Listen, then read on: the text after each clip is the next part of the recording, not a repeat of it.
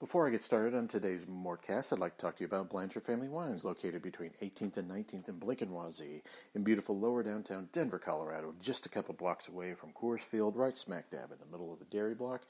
If you're down for an evening, maybe weekend, weeknight, doesn't matter, and you're maybe at Milk Market or any other restaurant like Ruth's Chris, or you're at another restaurant in lower downtown, maybe even at Union Station, just when you're done with your meal, go right up to the dairy block, and right in the middle you go to Blanchard Family Wines, and that would be great for summer too. Just stroll down. You're having a nice lower downtown evening, enjoying some restaurants. Come on into Blanchard Family Wines and enjoy some wine as a nice nightcap to a good evening out. They have their own vineyards in Sonoma County, California, which obviously specializes in Pinot Noir. They've got every sort of wine that you can think of, the whites, Rieslings, blends, even wine cocktails. They also have a partnership with a local Grand Junction wine, which is really, really good. I had that. And so they can get not only a taste of California vineyards, but of Colorado without having to drive 250 miles to Grand Junction. Ideal. It really is ideal. The staff is knowledgeable. I'm taking a friend down just to experience it again. It's great time with great people and a knowledgeable staff in a tremendous atmosphere. Once again, they are on Facebook and Instagram, and they are located between 18th and 19th in Blakenwazie, in beautiful lower downtown Denver, Colorado, just a couple blocks away from Coors Field, right smack dab in the middle of the dairy block. When you go in, tell them Jeff Morton from CSG Podcast sent you. What is up, everybody? Thank you all for joining me on the latest Mortcast, part of the CSG Network. I am, of course, your host, Jeff Morton. Today is an odds and ends episode. I had a bunch of thoughts, and rather than me trying to expand them into individual episodes, specifically about the Nuggets, and I'll throw in one about the Rockies at the end of this podcast. But, in all honesty, we're sitting back, and I was thinking about, how can I expand out this idea? How can I make this one bigger? Rather than doing that, I'm just going to go say that we need to talk about just little individual vignettes of what's going on with the Denver Nuggets right now.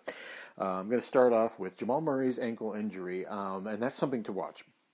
And that's mostly because Jamal is your guard that not only is with the starting unit, but he's versatile enough where you could put him into playing with the second unit. The Nuggets' depth obviously is what it is. Their backup point guard's Monte Morris, and then the one behind him is PJ Dozier. As good of a job as PJ Dozier did against the Hornets, I don't know if that is sustainable. And you saw that reflected in the minutes that he got when the Nuggets played the Warriors. And in fact, you could definitely see Jamal's absence, let alone Gary Harris and Paul Millsap, when the Nuggets entered into the Warriors game and really struggled for three quarters. It's different when you're missing your point guard in the modern NBA, and it's going to take the Nuggets a while to adjust. And hopefully Jamal's not out for an extended period of time.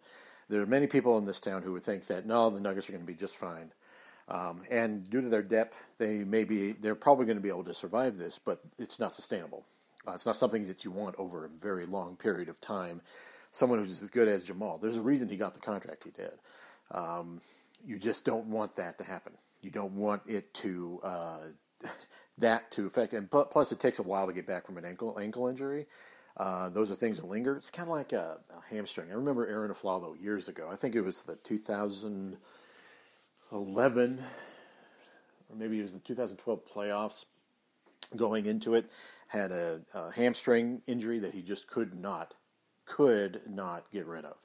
It lingered and lingered and lingered. Well, ankles tend to do the same thing. They take the time they take to heal, and you got to make sure they're absolutely 100% healed. And it takes a while to be okay on that ankle. So I would expect Jamal to be out for a while. Maybe not an extended period of time, but good enough to miss some games.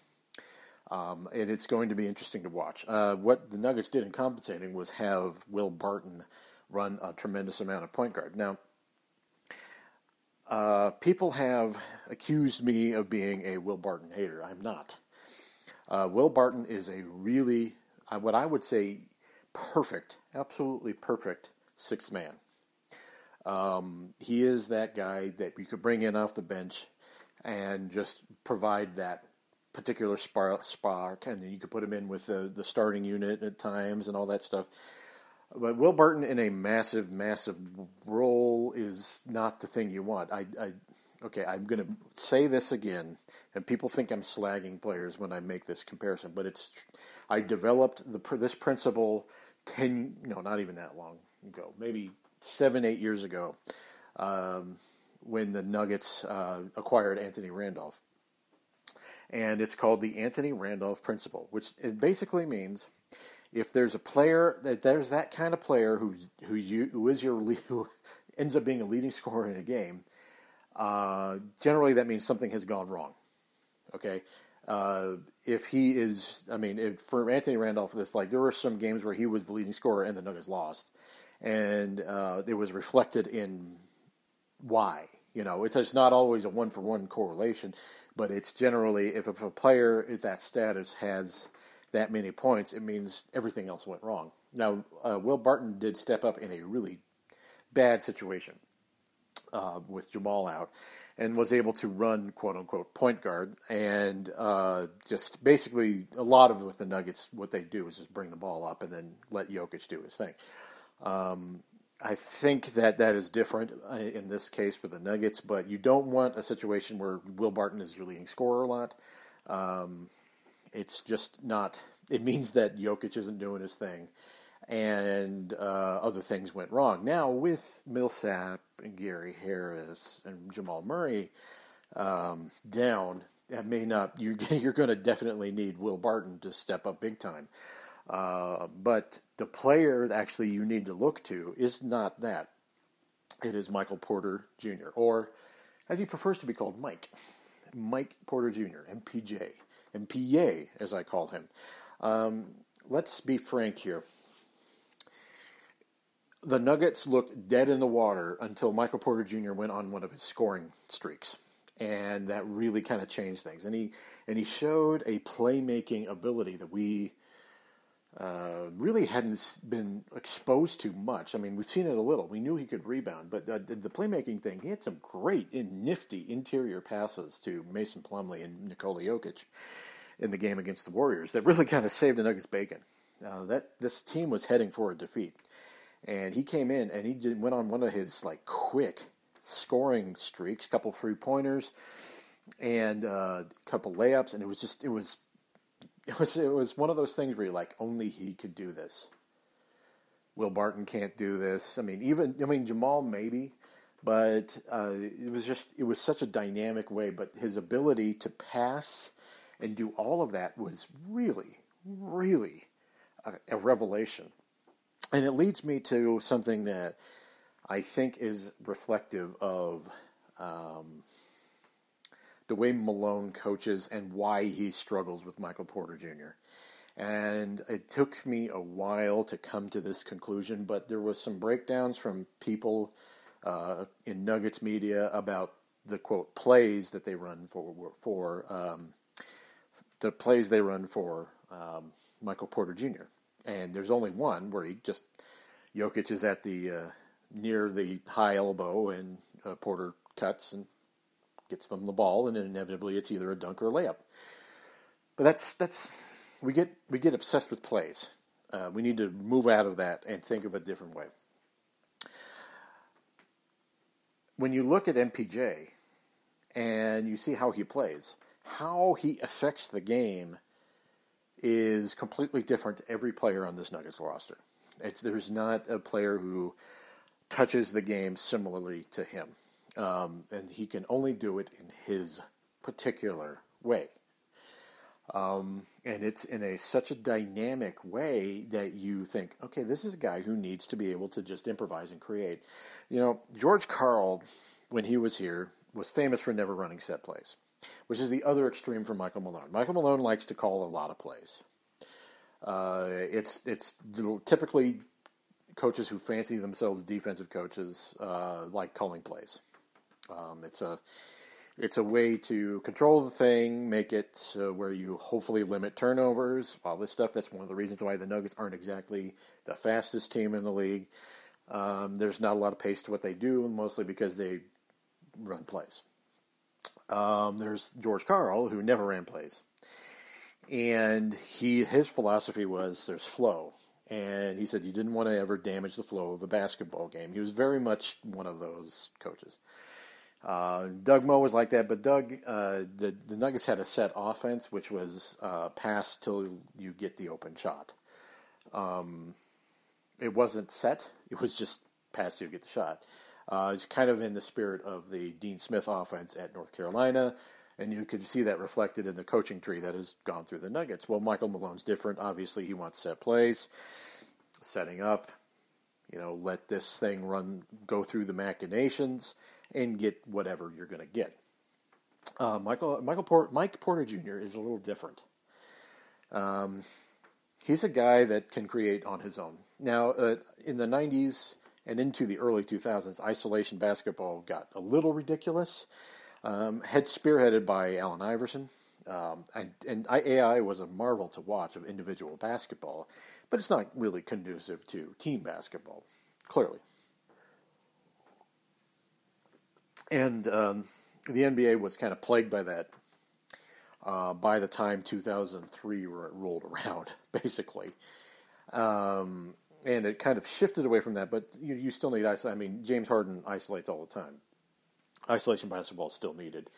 And it's an invaluable part of any sort of team. And in fact, as I said in an earlier podcast from a couple of months ago, one of the Nuggets' biggest problems is that they're such a controlled team that you need people who can create by themselves. It's hard to sustain a structured offense at all times. And what helps your team is the player that can create in a dynamic way. And people have been extremely concerned about running plays for Mike Porter Jr. I'll be honest with you, I don't care. He is so dynamic and can create so quickly. His burst, just getting off from his feet to the basket, is incredible. It's absolutely incredible, and he is so long that his shot doesn't get affected like that. It's an amazing thing, and if the Nuggets are going to incorporate Mike Porter Jr. into it, and MPJ make his way through this offense, they got to stop this obsession with set plays. And when he's out there, invariably let him create as much as he can. Incorporate him into the offense. I mean, kind of give him a spot up and all that stuff. Run that, quote, one play that you do. But let him create. Let him be a guy that gets you that offense. Because one of the Nuggets' big issues through this year has been, due to their pace, they don't give themselves a lot of breaks. They don't get easy baskets. They increased their pace a bit, about a month ago, and people were hand-wringing about the defense, which is, stop listening. Stop. Just stop. Stop. I don't want to hear it anymore. The whining about the defense is insane. The Nuggets were whining about the defense, and the Nuggets were 10-3 at one point through a streak, and it was mind-boggling to me. I just don't worry about it. It's the regular season. The times that you need to be timely with your defense and you need to have good discipline, but that's it. All right? The rest of it kind of comes. The rest of it kind of comes to you as the game goes. I've watched basketball for over 30 years. Even Michael Malone knows this. It goes in waves, and people catch up to you, you adjust. People catch up to you, you adjust. Just stop. The Nuggets shouldn't even worry about defense with the Michael Porter Jr. thing. He's that good. Which leads me to one last final Nuggets point before I move on to the Rockies. I don't want to see Torrey Craig getting substantial minutes over Mike Porter Jr. I just don't want to see it.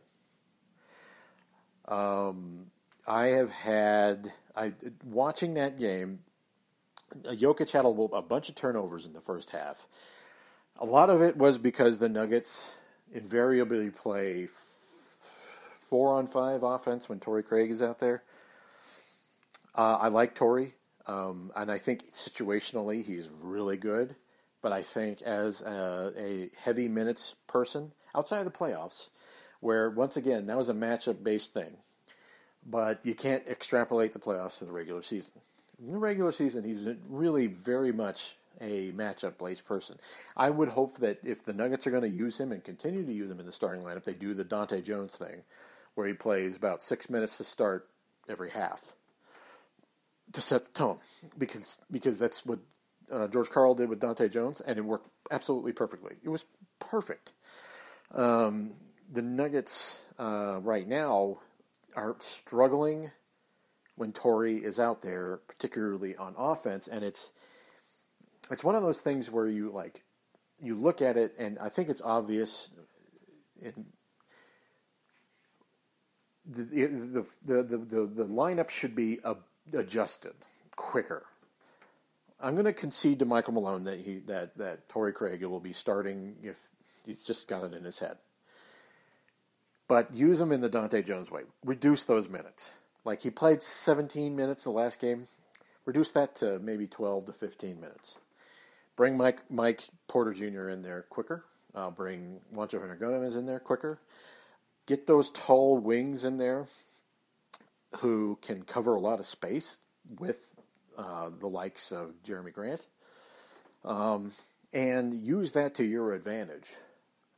Because Torrey is good against certain players, not so good against others. He's not a one-size-fits-all. He's not a Jared Allen. Not Jared Allen. Tony Allen. Why did I say Jared? He's not a Tony Allen. He's not a utility, every good against defense against every player guy. He is who he is. He's great in certain matchups, not so great against others. Use it that way. And if you're going, like I said, if you're going to start him, if you're going to play him, reduce those minutes. Give those minutes to Mike Porter Jr. Because, as I was saying before, you need a guy who can create. Don't draw up plays for him. Just be able to be that guy. Let him be himself. Because when he plays with freedom, this Nuggets team just looks damn impressive. And through the end of the third quarter, into the fourth quarter, into overtime against the Golden State Warriors, that Nuggets team, a very injured Nuggets team, showed a level of dynamism that I had not seen before. All right, that's the last on the Nuggets stuff. Just going to add some stuff on Major League Baseball and the Rockies. Major League Baseball almost looks like it's falling apart at the seams. I have not seen a cheating scandal like this since the NBA betting scandal in 2007 with Tim Donaghy, who is a former podcast guest, Tim Donaghy. And this is coinciding with the the Rockies, and their difficulties with Nolan Arenado and not paying players and taking Trevor Story to arbitration over $750,000. It is not a good look for Major League Baseball. And someone had made the point that baseball has thrived for years on cheating, which is an interesting way of saying things. But yeah, you're in an interesting way of looking at it. Yeah, it's like baseball's been around so long that the stories of, well, of course, everyone points to the Black Sox scandal. Pete Rose. Was it not Carlton Fisk? The guy who put the stuff on the baseball, the pitcher. It was just, there was a lot of things that happened. I mean, it's like the Pine Tar incident with George Brett. There's just have been that through the years, and it's been largely celebrated. It's kind of like the NFL with like the hits where you could tell someone got a concussion. Like it's akin to that. And I think where baseball is struggling right now is the fact that their average audience is, I would say, 45 and up. And when you struggle to bring in younger audiences, because let's face it, it's slow. The summer is not really the time that people concentrate on sports. It is by itself in a good stretch of like 4 or 5 months period where they are the only game in town. And it's hard to translate because a lot of casual people go to it, but you're not even sure, particularly with the Rockies, you're not even sure that they're watching the game. I've been to many Rockies games. I know what I'm talking about. It kind of reminds me of the Nuggets from about 4 years ago, where people would sit there and look at their phones the entire time. It's extremely frustrating, but it is what it is. Now you got the Rockies with their issues, and it turns people off of baseball. And I think from someone who is a fan but not a hardcore fan, the only thing I could think is to say, own up to your mistakes. And this applies to the Colorado Rockies. Own up to your mistakes. Be transparent. As I said in the podcast I did on the Rockies a while back, this team is aloof and they don't communicate. And they don't communicate their plan, and they're not upfront with fans. And it leads to this. And it is very, very frustrating. Well, look at Major League Baseball. They weren't upfront about the cheating thing. Looks at them, more shit came out after they had levied the penalties. Just communicate with people. Be upfront with people. One of the things that Tim Connolly is great at is communicating. And communication doesn't lead to communication breakdown. And you would hope that baseball would learn from this. But this is a 150-year-old sport. I don't hold out a lot of hope that will happen. Thank you again for joining me on Mortcast. I'll be talking to you soon. Bye-bye.